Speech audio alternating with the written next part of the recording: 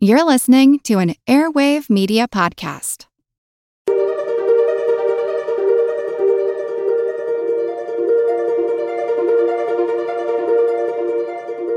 Over 7 million different animals inhabit our planet. Now, sea otters are Pacific dwelling, and their historical range goes all the way from Baja, California, up the west coast of the United States and Canada. What can they teach us? Great attention grabber because everybody's like, an otter, they're so cute. And I'm like, well, they're more than just cute for the habitats and the oceans where they live because of keeping the sea urchin populations in check. Many species are in crisis and need your help. Join the movement at allcreaturespod.com.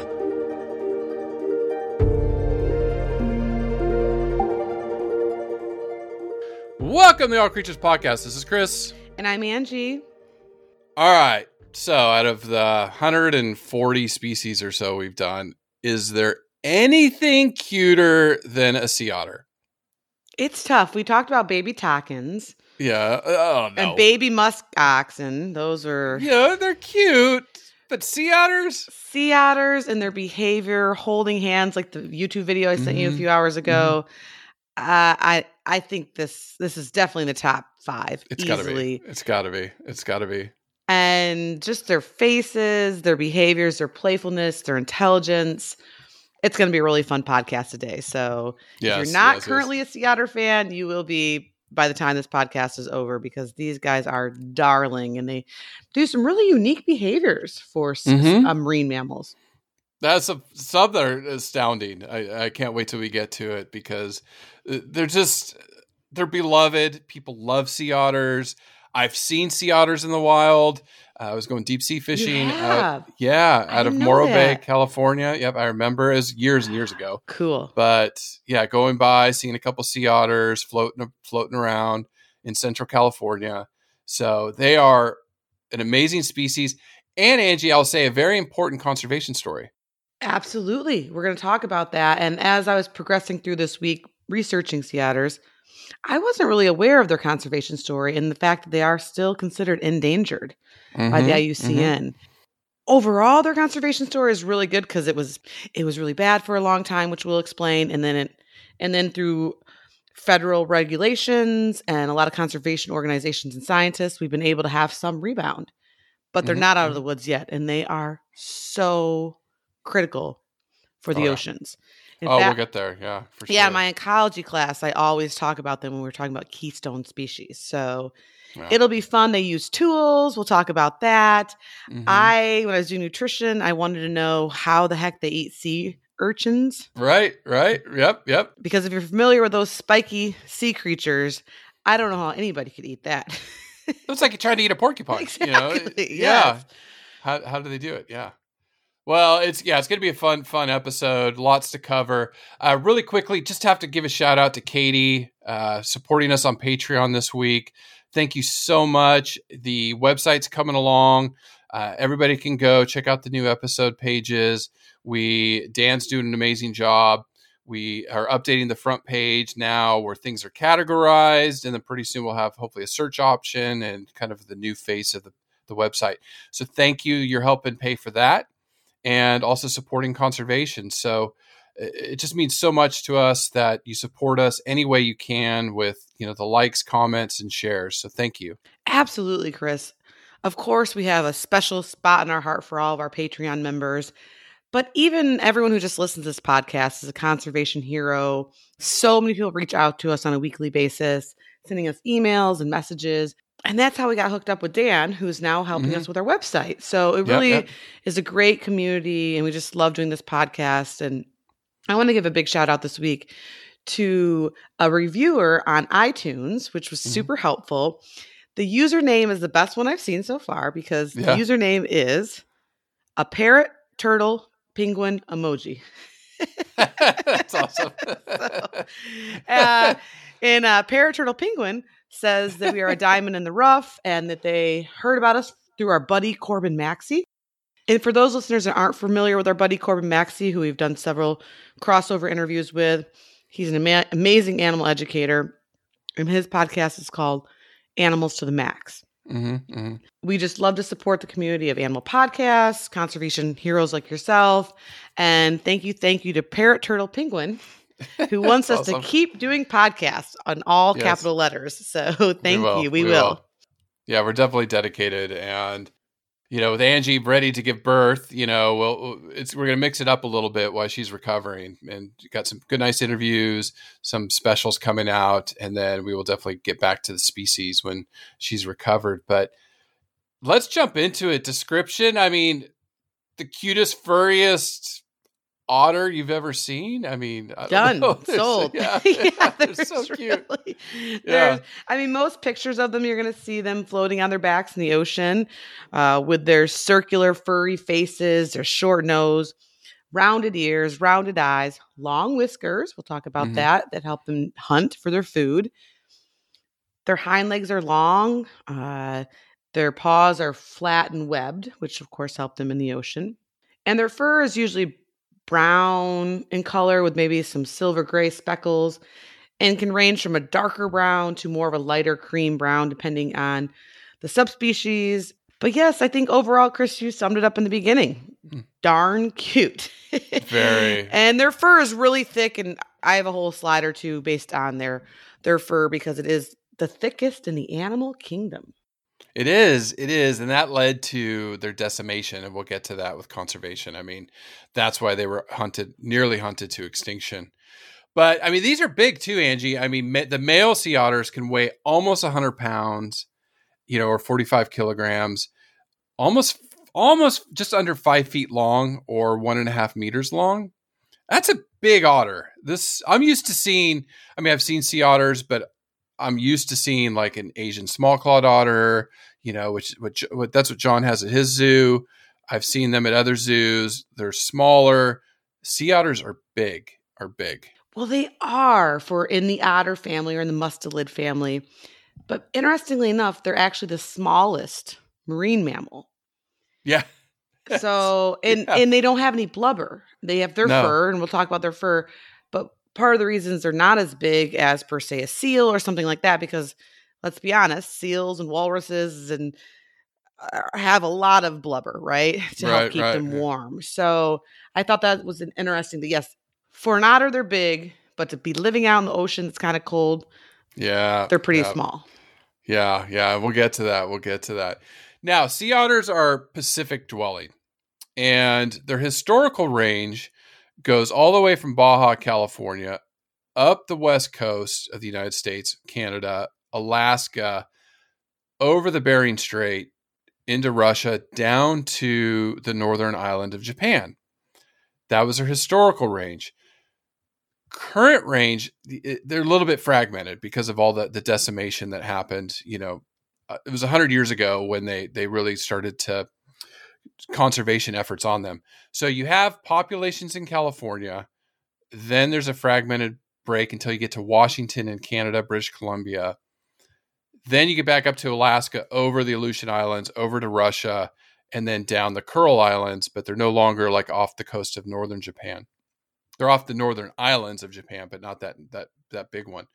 So they're coming back. They're coming back, but slowly. The west coast of the United States, we're going to talk about the struggles, because they are still in deep trouble there. The ones I saw off California, they're still in big, big trouble.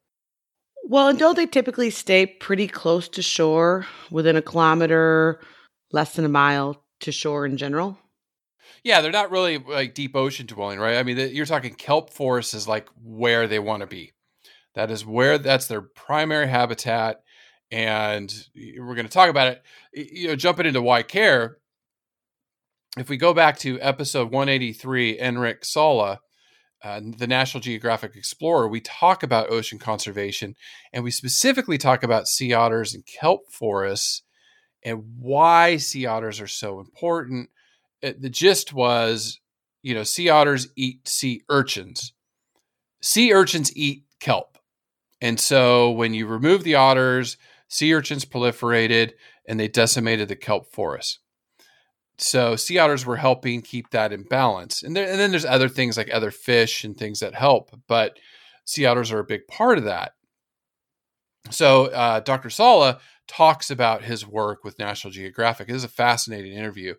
But I mean, yeah, you said before we got going that you remember these being a huge keystone species, learning about that in your classes. Yeah, I always use it as a great attention grabber because everybody's like, an otter, they're so cute. And I'm like, well, they're more than just cute for the habitats in the oceans where they live because of keeping the sea urchin populations in check. And when they're not around, kelp forests potentially can be decimated.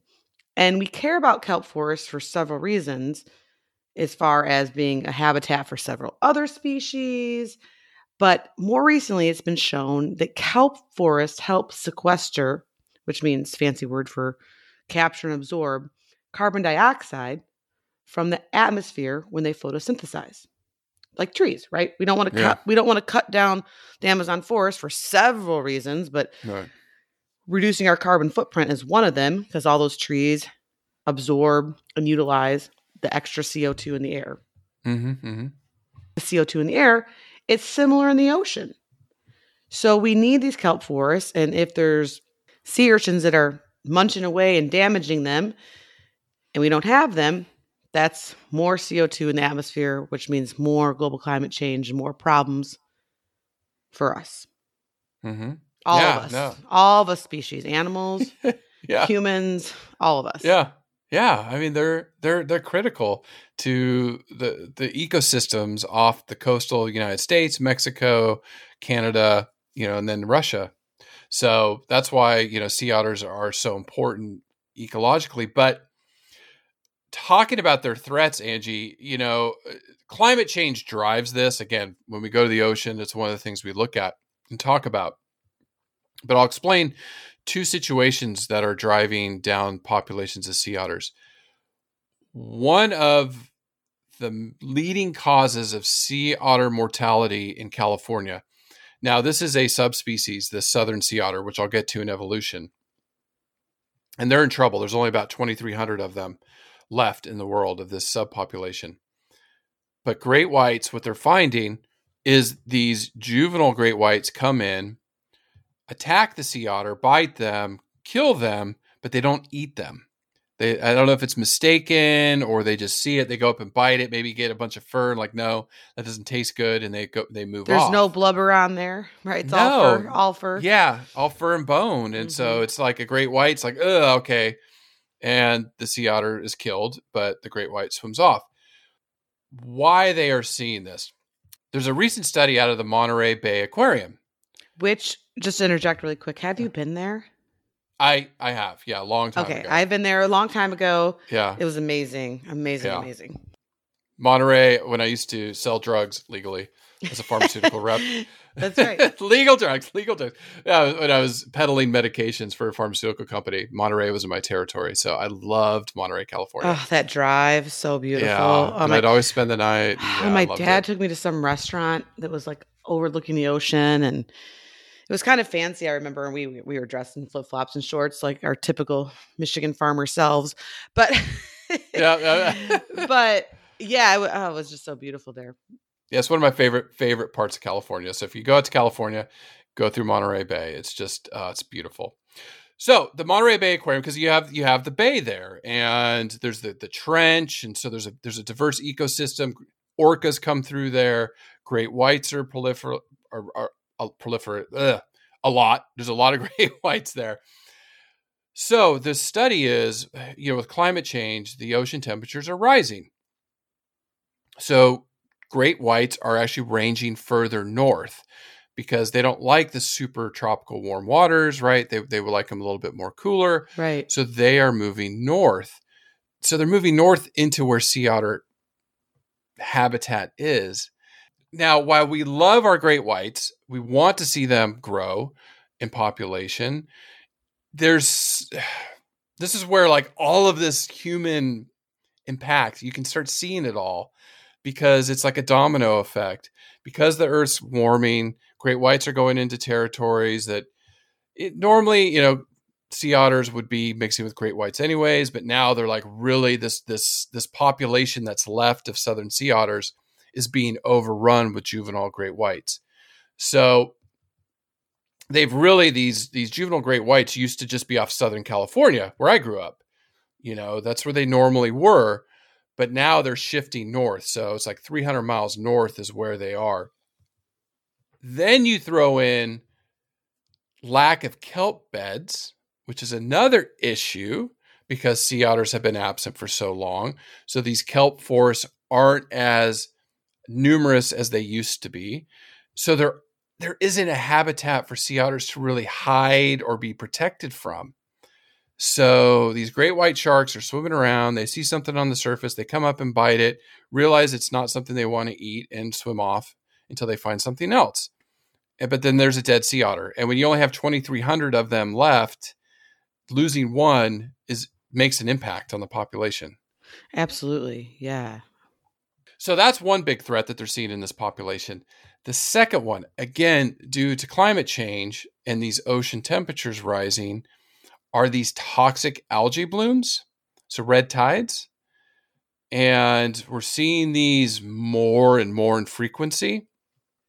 You just had one in Florida, like that green sludge one, and you've had some red tides off the coast. I mean, off the Gulf Coast for sure. Yeah, they had to close a lot of beaches, and with the closure of beaches means closure of all of the small businesses up and down the coastline. So yeah, it's definitely something in Florida. They're really trying to research and get to the bottom of how to reduce it. Why? Yeah, of course. Why? Yeah. If it is man-made, and there's some debate about that from runoff from some of our lakes, or is it just the ocean temperature, which of course rising is man-made as well. But what is the reason behind it? What can we do? And then obviously, how can we help the economy get back to where it was? Well, I know it's still you're right. It's still baffling scientists, but so what this algae does is it consumes oxygen. So in these red tides, there is less oxygen, so that starves fish, other sea life. They also release deadly toxins or harmful toxins. There's one specifically that they're finding having an effect on sea otters. Domatic acid. It's accumulating in shellfish, sardines, crabs, and that is what sea otters like to eat. Well, what this acid does is it's causing heart disease in young otters. Interesting. So you're seeing this increase in red tides. Its food source, shellfish, other things, are accumulating this acid. The sea otters are eating it, and it's killing them off. Young sea otters should be healthy, but they're dying of heart disease. So what they found in this study was in the last 15 years, so it was a study from 1998 to 2012-13, of all sea otter deaths, 28%, and this is summing this all up, 28% were caused by great whites. Of direct and indirect causes, infectious disease was 63%, which of that, this heart disease was responsible for over 40% of death. Well, yeah, Kristen, I was reading a little bit about toxoplasmosis in sea otters, which can be an infectious disease resulting from a parasite that can kill them. But it's commonly found in house cats. And although humans are a little susceptible to it, typically what happens unless you're pregnant or immunocompromised, if you're just a normal household cat owner, litter box scooper like myself, you get it, and then your body fights it off. You don't even know you have it, and you build antibodies and titers for it. In fact, during pregnancy, they checked me for it, and they're like, "Oh, you have the antibodies. You've been exposed to toxoplasmosis." And I was cats, like, yeah, I've been scooping cat litter for years. Ever. Of course, being pregnant, I always just as an excuse to be extra careful, and so John takes over more of the duties. But at any rate, researchers did not understand how this was happening in some of these sea otter populations, but they think it's from runoff from our wastewater. Yeah, that's another one. Yep. So it's definitely having an effect. So really, infectious disease, great whites. That's why you're seeing this species still endangered. And I would even say, when I was reading this domatic acid in red tides, like our seafood, like what about our health? Right. What about all the plastic contamination, which we're going to get to July this year again, and then things like this. So I mean, I love my seafood, right? It's just, yeah, they're just under a lot of pressure. This animal, especially that southern population. All right, Angie. So with that all being said, and there is good news. I mean, they're doing the population's doing well, especially the northern and the Asian population, which we'll talk about. They're doing well. It's the southern sea otter population off California that's really struggling. So we'll get there. We'll get there. Now, again, this is a mustelid. We just did one, but oh well, we love them. So we just did the Wolverine. When I was reading about some of the behaviors that we'll touch on, I couldn't help thinking about the honey badger. Oh, I love that. Honey badger. They don't care. Still our favorite mustelid. Yeah. It just has to be. It just has to be. I was even talking to little Wyatt about it the other day, and he's like, could a honey badger kill an elephant? And I was like, I don't know if it could kill an elephant, but you know, would try. He wouldn't care. It would try. Could he kill a rhino? And so I was saying, well, buddy, I don't know. I mean, they do go for the testicles of males. I remember reading that, especially like buffalo and stuff. Mm-hmm. But probably not. But anyways, the mind of a 6-year-old blows me away. He's like imagining this tough badger killing everything on earth. And I'm like, no, it just doesn't care. It just doesn't care. It's just tough. Yeah. Very tough. Very tough. Now, they are the family mustelids, but the subfamily is Lutrinae, which is otters. And we've done otters before. We did the North American river otter. We talked about the Asian small clawed. The giant otter we're going to have to do one day. That would be fun. Eurasian, hairy-nosed, Congo clawless, smooth-coated, neotropical. The one that caught my eye, Angie, is this marine otter. And I was like, okay, you have sea otters, but now you have a marine otter, which you would think would live out in the ocean. But these are otters that live in South America. So they're probably closely related to sea otters, but off Peru, Chile, and Argentina. And they live in both saltwater, freshwater ecosystems. So they're not purely oceanic like sea otters. Interesting. I didn't know that. Okay. Yeah. They go back and forth. So cool. Yeah, it was really cool. So I'd like to learn more about them, but I saw that. Now, sea otter's scientific name is Enhydra lutris. And again, you have the 3 subspecies. So the Asian, so we'll start way in the west. Asian ranges from the Kuril Islands, which is north of Japan, to Russia's Commander Islands in the Western Pacific Ocean. So that's where they are. And I believe that's currently the biggest population of sea otters. Of the 3, yeah, of the 3. Then you have the northern sea otter, which is the Aleutian Islands, which is off Alaska, down British Columbia, Canada. Yeah, I was just calling that one like the Alaskan sea otter. Yeah, down to Washington, Oregon area. Mm-hmm. Then the southern sea otter, which is just now in southern and central California. So that's where they are. Yeah, like that's California one. The sunshine one. Yep. The ones I got to see. Now, mustelids, we just did this a few weeks ago. The oldest known, dates back 30 million years. Around 14 million years ago is when mustelids like really boomed, because we talked about this in Wolverines. There was a climate transition, took place over thousands of years, where forests really withdrew and you had more grasslands. So rodents and lagomorphs boomed, and so did mustelids, because they're the main predator. Now, mustelids, again, you have the honey badger, weasels, ferrets, minks, and the wolverine. It's about 60 species of mustelids. So we're definitely not done with them. We love them. They're fun. They're fun. I had a lot of fun this week. Really, it never gets old. Nope.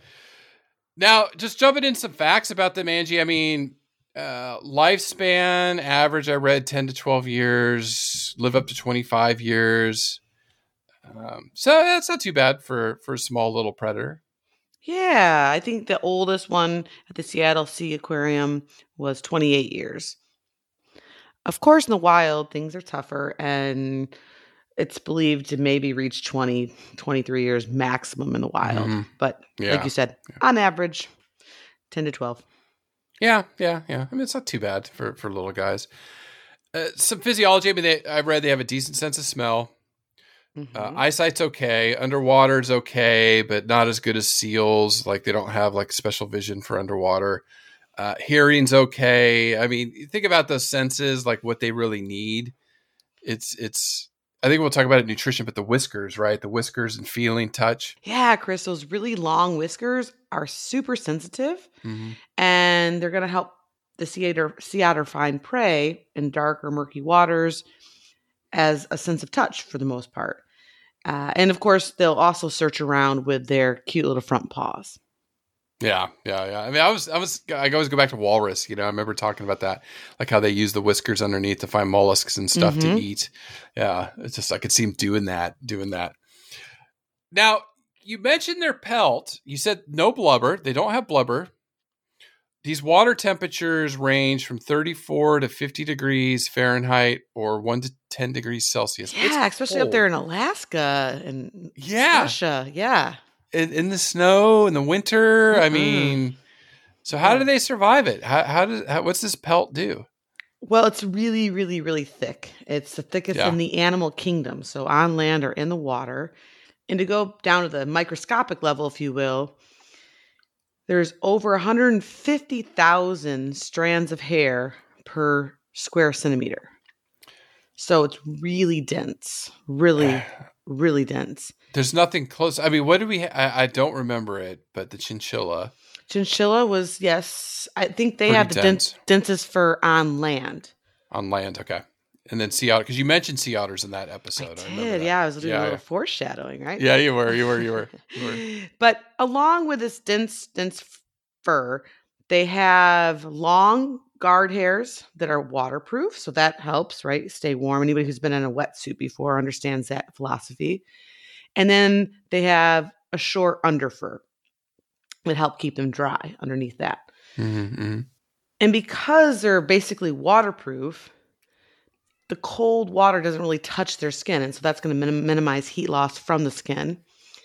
And if you think of a lot of other mammals, they'll shed their fur during different seasons and things like that. The sea otter, this doesn't really happen to. They have thick fur year round. And of course, they need to gradually replace some hair, but they don't have like a distinct molting season like when we think of seals or walruses and things like that. As probably most of our listeners know, sea otters are known for their grooming. Whether you've seen them under human care or out in the wild or YouTube videos of them, they do a lot of grooming, keeping their fur clean. A lot of times they're messy eaters, which we'll talk about. So they're getting any food particles. I can totally relate to that, Yes. Especially being pregnant right now. Like every sweatshirt or shirt I have has food stains on it that drop on my big old belly. And I've long given up. But sea otter is very diligent, and they continue to groom and keep their hair nice and clean. And they have loose skin too, so they can reach most parts of their body to help them keep clean as well. Yeah, and then reading about that, it was interesting because I don't know if we've come across this. Maybe in polar bear, because their hair are hollow, right? That helps trap air, right? Wasn't that? And that's why it like reflects white, but they're actually yellow. Yeah, because it traps air. I remember that. Similar to here, the guard hairs trap air, which provides insulation, which they say is like 4 to 5 times the insulation of fat or blubber. So that pelt is the reason they can survive these temperatures, no problem. Well, and too, with the air being trapped in the fur, it makes them be like a little bit more buoyant. But sea otters also have a really large lung capacity, around 2.5 times larger than an animal of the similar size. And they think that along with some of the guard hairs helps keep them buoyant. And that's when we see them on their backs, holding hands, cute things like that. We'll be talking about that. Part of that reason is these extra sized lungs to hold the air, and then some of this fur. Right. Well, I mean, talking about that lung capacity, I mean, I read, we're going to start getting into how they hunt and nutrition. They can dive about a minute, but they have recorded one that lasted up to 4 minutes. So that's pretty good for a little mammal. I mean, I can't hold my air for 4 minutes. Yeah. I mean, it's just, they are made for the ocean, right? They have nostrils and ears that can close when needed, like if you think there's like a big storm or something. And they're amazing swimmers. They've got that streamlined body and tail. They're fully webbed feet. And they're pretty fast too. They'll swim about 9 kilometers per hour underwater. So, I mean, that's pretty good in using their tail for propulsion and helping them steer and control their motion, which is really cute if you've ever seen sea otters like play and roll around and things like that. But all of this is really important because they spend a lot of time foraging. Up to 55% of their time in life is spent looking for food. I'm pregnant, so I can top that number right now. John got pad thai the other night, and I got some noodle dish, and of course I ate mine, and he saved his for lunch the next day, and didn't make it through the night. No, we got up in the morning, and I was like, "Babe, I've got something to tell you." And when I start it like that, he thinks it's like going to be really, really bad. So when I told him it was just that I ate his lunch in the middle of the night on one of my foraging bathroom breaks. You're eating for 2. Yeah, he said, well, he was annoyed, but he's like, that's understandable because I'm a very good pregnant lady. I don't have any of those cravings or anything. So he hasn't had to like go to the store and get me pickles or ice cream or anything like that. So overall, he has it pretty easy. But we also keep making the mistake of letting me go to the grocery store and shop. Oh yeah, it's so bad. Yeah, you come back. Oh my, and I have other kids, so I'm like, oh no, this is for the kids. Yeah, right. It's so bad. It's so bad. So I told him, I'm like, please, and he loves to shop too. So I'm just like, I think you need to go. Like it's getting out of control. But but back to sea otters. So they're so incredible is that they spend all this time looking for food, and they're out in the oceans. Like they spend pretty much their entire lives out in the ocean. I mean, they'll come out on the land a little bit here and there, but they're built with all these sea adaptations to just be out in the ocean. And when they are on land, if you see them at an aquarium or in the wild on land, they have a rolling gait like a typical otter, but they're pretty clumsy. And I imagine, they're super cute though. Well, it's good. It's a good segue into like what they eat because you were talking about they hunt most of the time. I mean, they eat anywhere from up to like 40% of their body weight a day to maintain body temperature. Right. When I read that, I was a little bit jealous. That would be. I couldn't even imagine. Like, what is that? That's like 35, 40 pounds a day of what that's what a horse doesn't even eat that much. No, not even close. Not even close. No. So for me, for 200, I'm 230 pounds.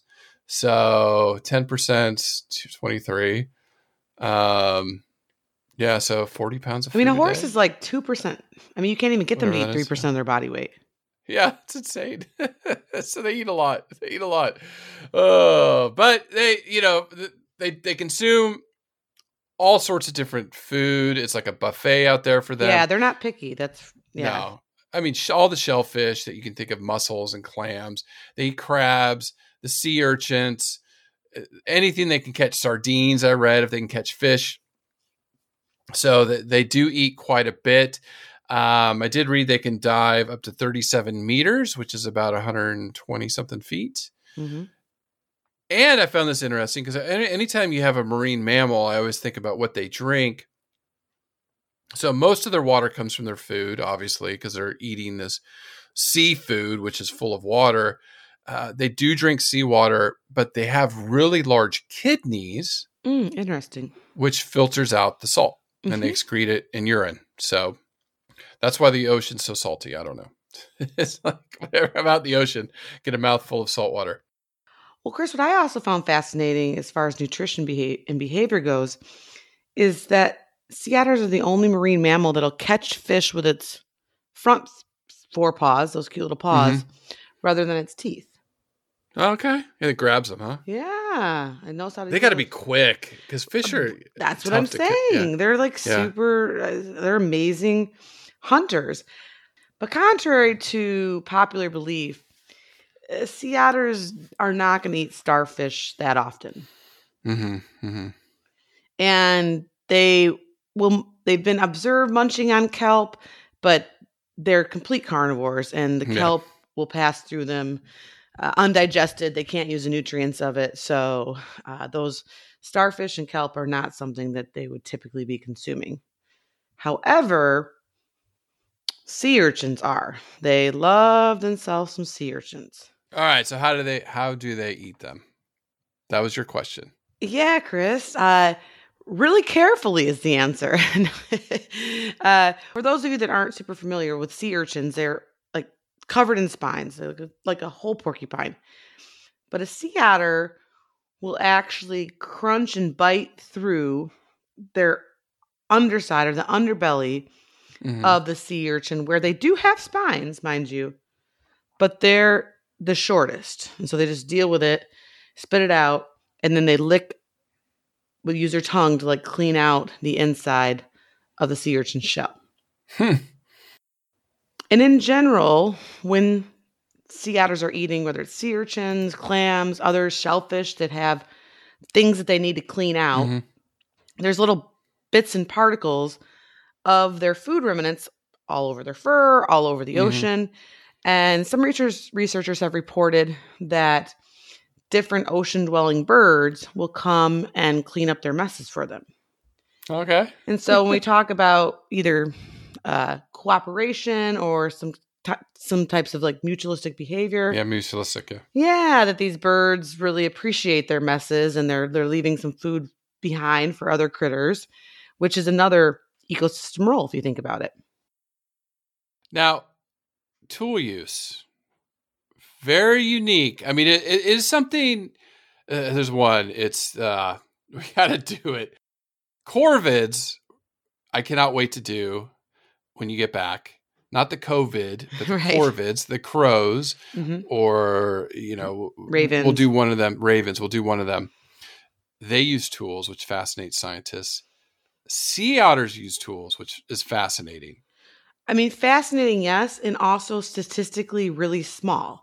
In general, very few mammals use tools. Right. And so sea otters are in a class of their own because they exhibit tool use.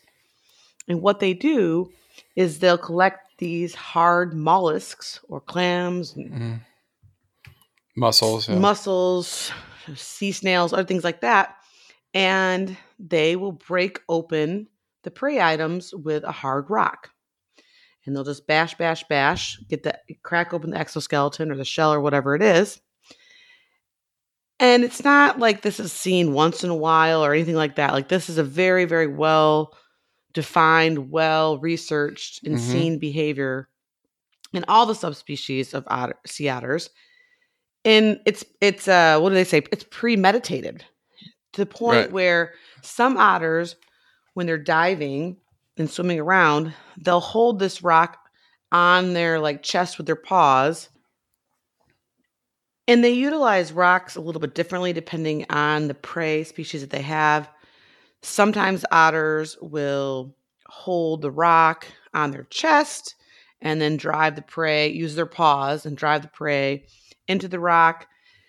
Sometimes they basically will smash the prey with a rock in different locations. And they have these loose folds of skin, and often they'll utilize the same rock over and over and take this rock with them and carry it like in the loose folds of their skins on their like pockets. And then when they're collecting whatever shellfish or whatever their mollusks they're eating, they'll put that in the little pocket too, and then go to the surface and then start the rock chest bashing or whatever they're doing, which once again makes another mess, which a lot of the ocean birds are like, thank you. And then of course they have to spend time grooming themselves if they're using their chest or as a table, if you will, as a cutting board, smashing board. So it is really, really incredible. And the other prey item that I think is really cool is an abalone. Abalone, yeah. Abalone, yeah. And that's like the little sea creature that clings to rocks. Sea otters are able to remove those, pry those off of the rocks. But I was reading that they have to pull them off this rock on multiple dives down, and they're really persistent about it. And the abalones cling to the rock with a force equal to 4,000 times their body weight. So the sea otter has to be super persistent, super strong, super cunning to remove it, right? So it's just incredible. Angie, I remember abalone. I think it became somewhat endangered because we used to eat it when I was younger. Mm-hmm. And I remember the shells are beautiful, but yeah, they are extremely strong. I remember the abalone knife, like, divers had to really go and work them off the rocks. So you're talking about a small little mammal with those cute little paws that are webbed, pulling at it till they could get it, and then just rewarded with a big meal. Can't wait to get into more of the behaviors really quick. They are preyed upon, obviously, by great whites and the southern sea otters. We've talked about that. Orcas will, seals will, and then bald eagles may grab some young. So, they are preyed upon as a smaller mammal. But so many behaviors, Angie. So we got to get going on it. I'm glad we kind of got through some of the other stuff. There are some that I'm just fascinated. This is why I think what makes them so endearing too. Some of the things they do. Oh, yeah. We've talked a lot about it already. They do a lot of the grooming to keep their fur nice and insulated and clean. They use tools, as I just mentioned. They're out on the open ocean, riding storms out, whatever's happening for most of their lives. They can go on land, but if the weather's really bad, but in general, they're just out there being active. And they're typically diurnal, so they're out foraging during the day when they can see. But other than that, they're out in the oceans. They're sleeping out there and resting. And they do it a lot in the kelp beds to provide protection for themselves, like you mentioned, Chris. So without the kelp beds, they're really, really are in open water. And now, Chris, as they're often depicted, like in books, children's books and things like that, sea otters are pretty sociable creatures. They are not considered pack or herd animals, but they can be found congregating together, especially if there's bad weather and, of course, during breeding season and things like that. And when they do congregate together, they'll all float in what is known as rafts. So a group of sea otters. A group of sea otters in the ocean together hanging out is called a raft. And it's been reported anywhere from like 10 individuals to even up to 100. And what they'll do when they're resting or feeding, they might wrap themselves in sea kelp to help basically act as an anchor, right? To keep them, or a line to keep them in the habitat where they want to be and not floating off away into the current. And then the cutest behavior is if kelp's not available to hang out with their friends or for the moms and the pups, is they will hold paws or hold hands. Yes. And that's the video I sent you off. You'll definitely have to put it on your on the show notes. It's actually about 10 years ago. It was one of the top animal videos on YouTube. It's been surpassed, but it's a video of Nyack and Milo. And Nyack was actually a survivor of the 1989 Exxon Valdez. Oh, Valdez. Mm-hmm. Yeah, up in Alaska. Yep. And so they're at the Vancouver Aquarium, and there's a cute video of Nyack and Milo holding paws. It was one of YouTube's most popular animal videos. I mean, tens of millions of views. It's been surpassed probably by just like a silly cat video since then. But for the longest time, it was the record holder. Adorable. And it's the one I sent you, and it's just precious. So that is a true behavior. They will hold hands to help basically not float away from each other. And in general, sea otters, like their other otter cousins, are very playful, fun to watch. And although they may spend time alone hunting and grooming and doing things like that, they can also be found together. Sea otters aren't highly vocal creatures. They show their love through holding paws, if you will. But there's been about 9 recognized vocalizations, from squeals to coos to whines to growls, snarls, whistles, screams, things like that.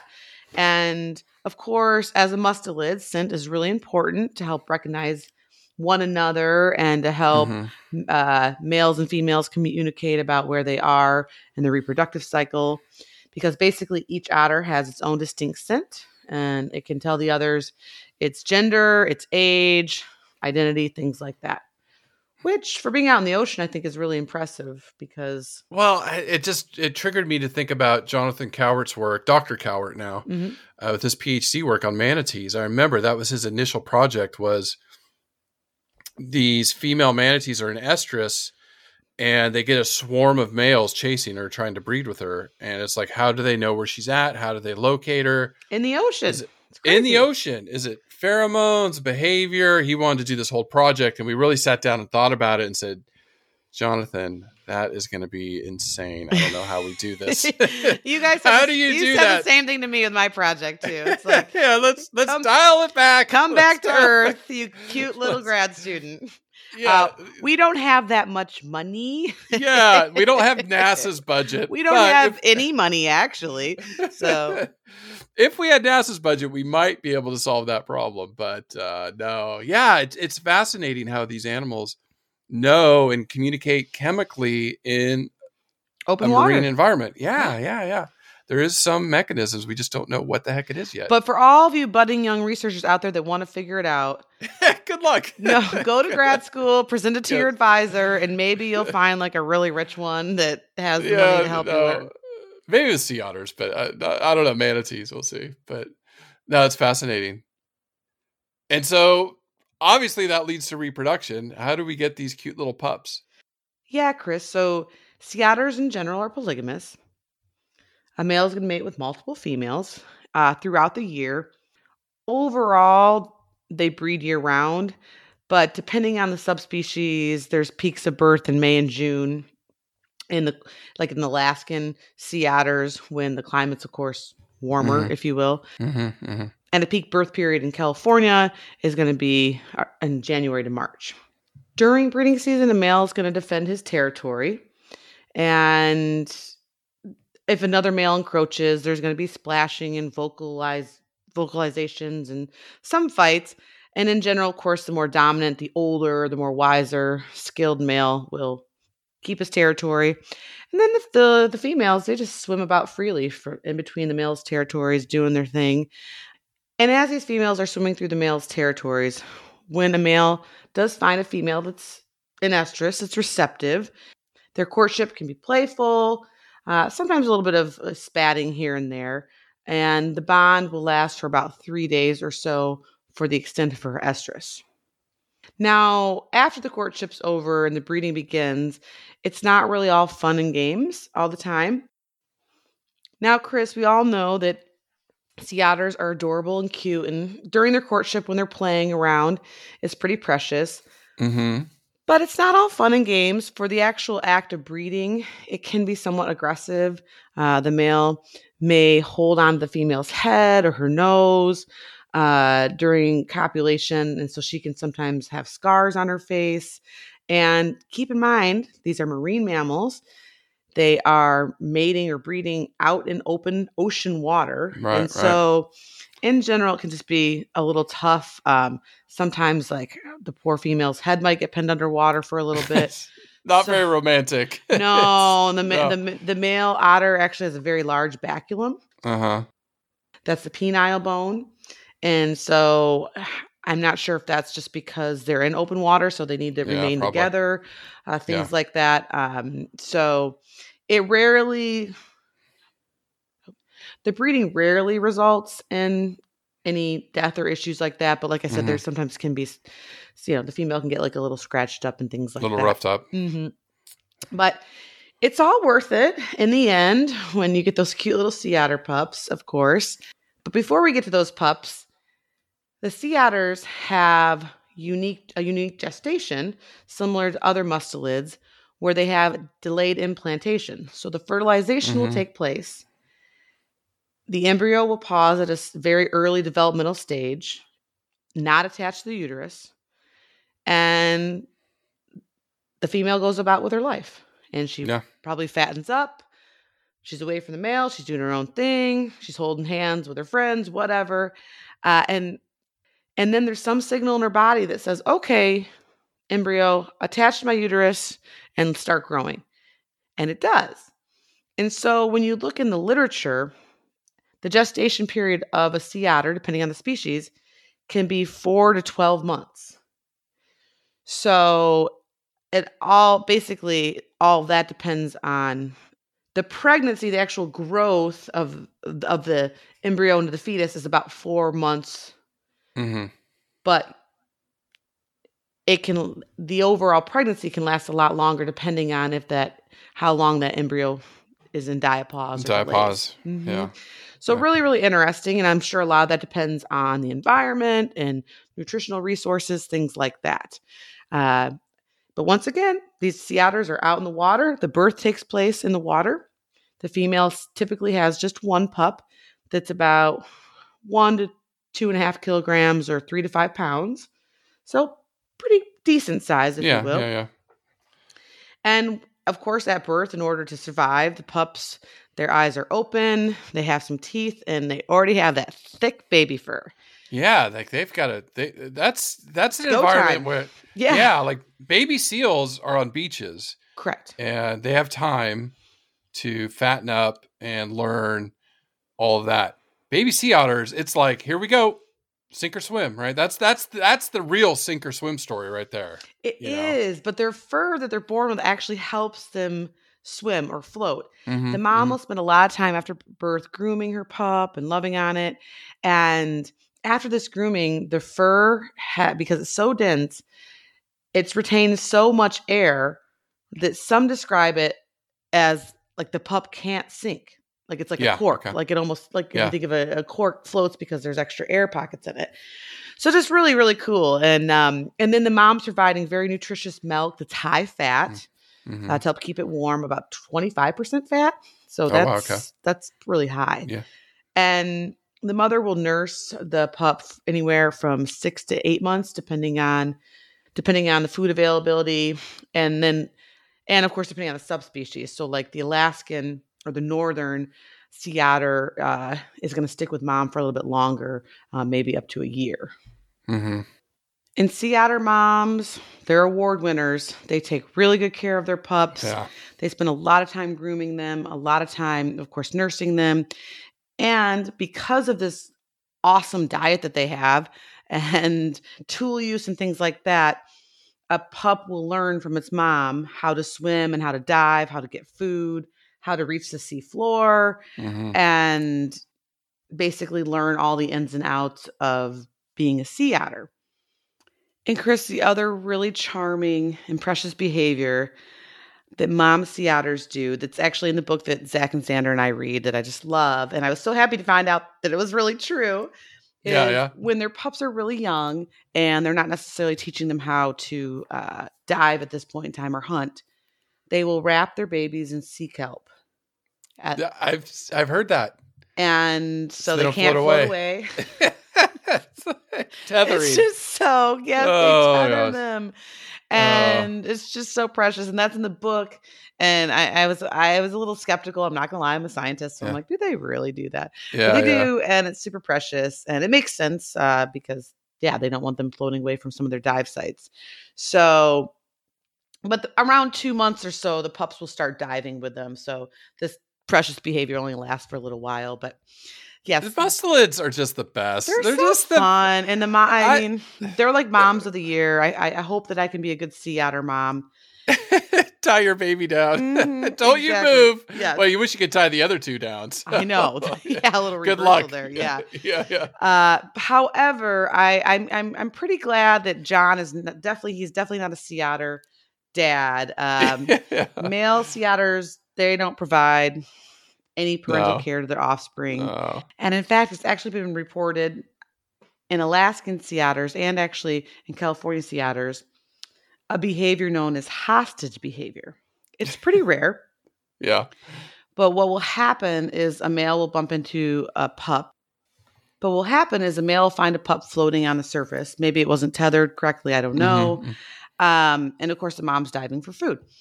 And so basically the male will hold on to the pup, sometimes like forcefully put it underwater or whatever until the female surfaces. And then they do a trade. He lets go of the pup and she gives him the food that she just got. Now, would John do that with your kids? Not so far. Or you just saying, take them. I'm eating my pad thai. Yeah, This is my pad thai. Yeah. I mean, we are definitely like going to be outnumbered. Like instead, Yes. John says we're going to have to do some sports analogy, like Zone defense. We were doing man to man, but now it's going to be zone defense, and so there might be some hostage behavior on something. I don't know what it's going to be. Yeah. But in general, this hostage behavior, I had to look up the article just to double check that it was actually a scientifically reported behavior. And it was in Aquatic Mammals in 2005 by Heidi Pearson and Randall Davis that observed this behavior. And then once again, it was reported in 1990 by Reedman and Estes as well. So it's not common, I don't think, but it's a male's got to do what a male's got to do, I guess. He's lazy bum. Get down there and get your phone ding food, you know? I know. Like, seriously. She's got to make milk, get food, take care of the baby, tether it. We all know that women are superheroes. And so I this know. is just You both another are. example in the animal kingdom of us being warriors. So I honor you. You are carrying that baby. I get it. So, yeah.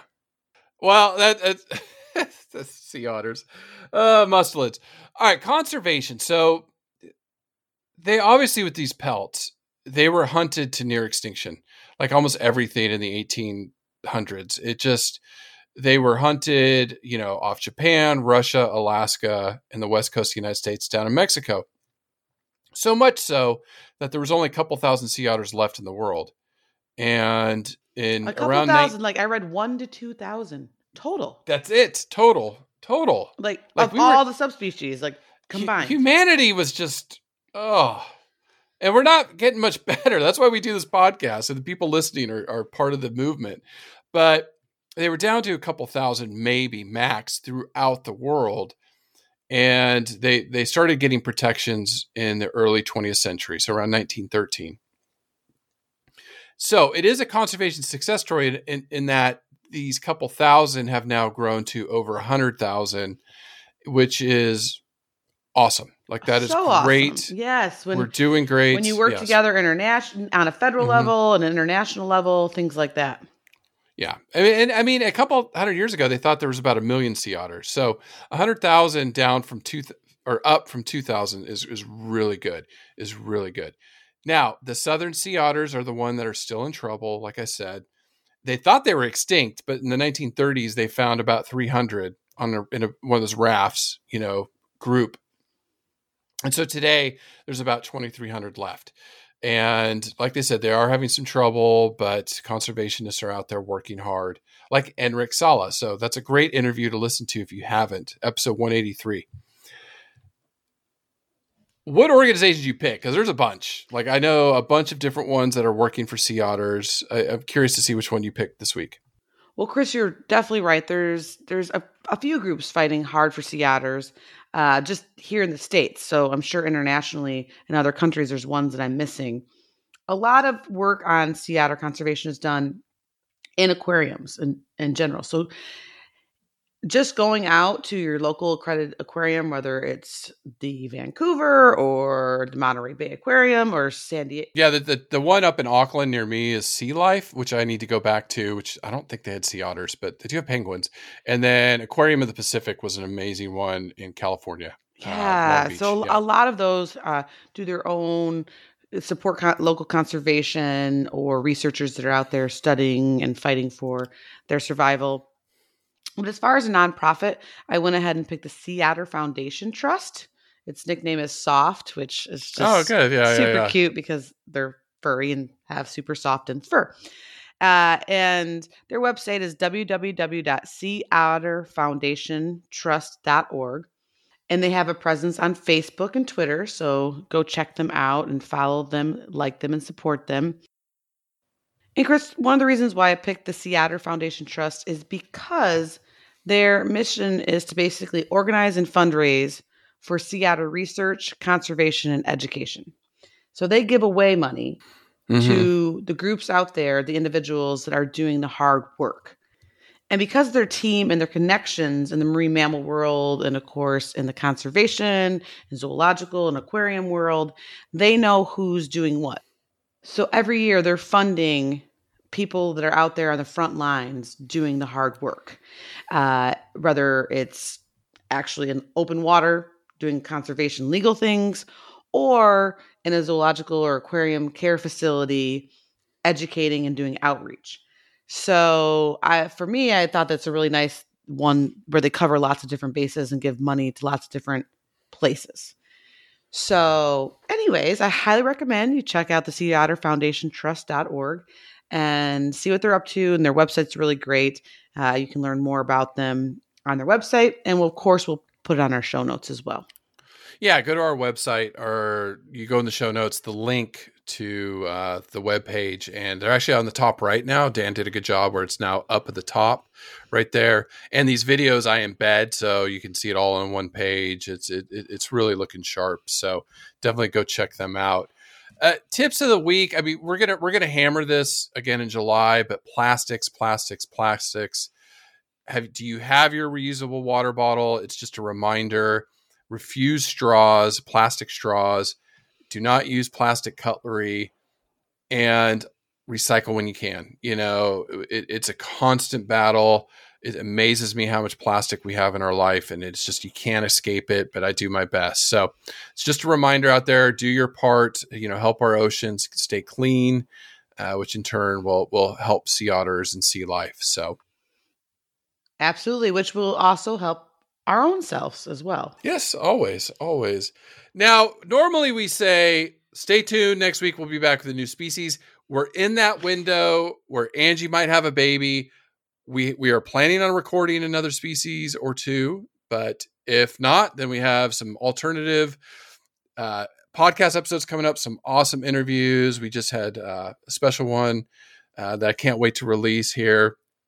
Got another one, I Promise You Shoals, coming up, and a few others, and we have some kid episodes to release. So we've got content that we're going to be releasing while Angie recovers. Yes, we will not leave you hanging at all. And unless I'm in active labor, we'll be back next week. yes, we will. We will.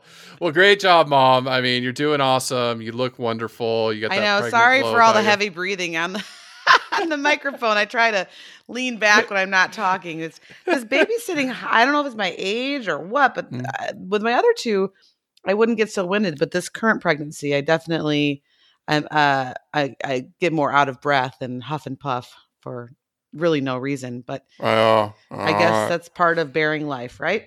Or it could be a girl. It's just sitting different than the boys. Who knows? We don't know. Yes. John and I never find out the gender until the big show, the main event. So stay tuned. Oh, I'm excited. Whatever it is, Baby Blueberry is going to be amazing. That's right. So, yes. Another conservation hero coming up through the pipes. That's right. Yes. Well, thank you, friend, for doing this, finding the energy.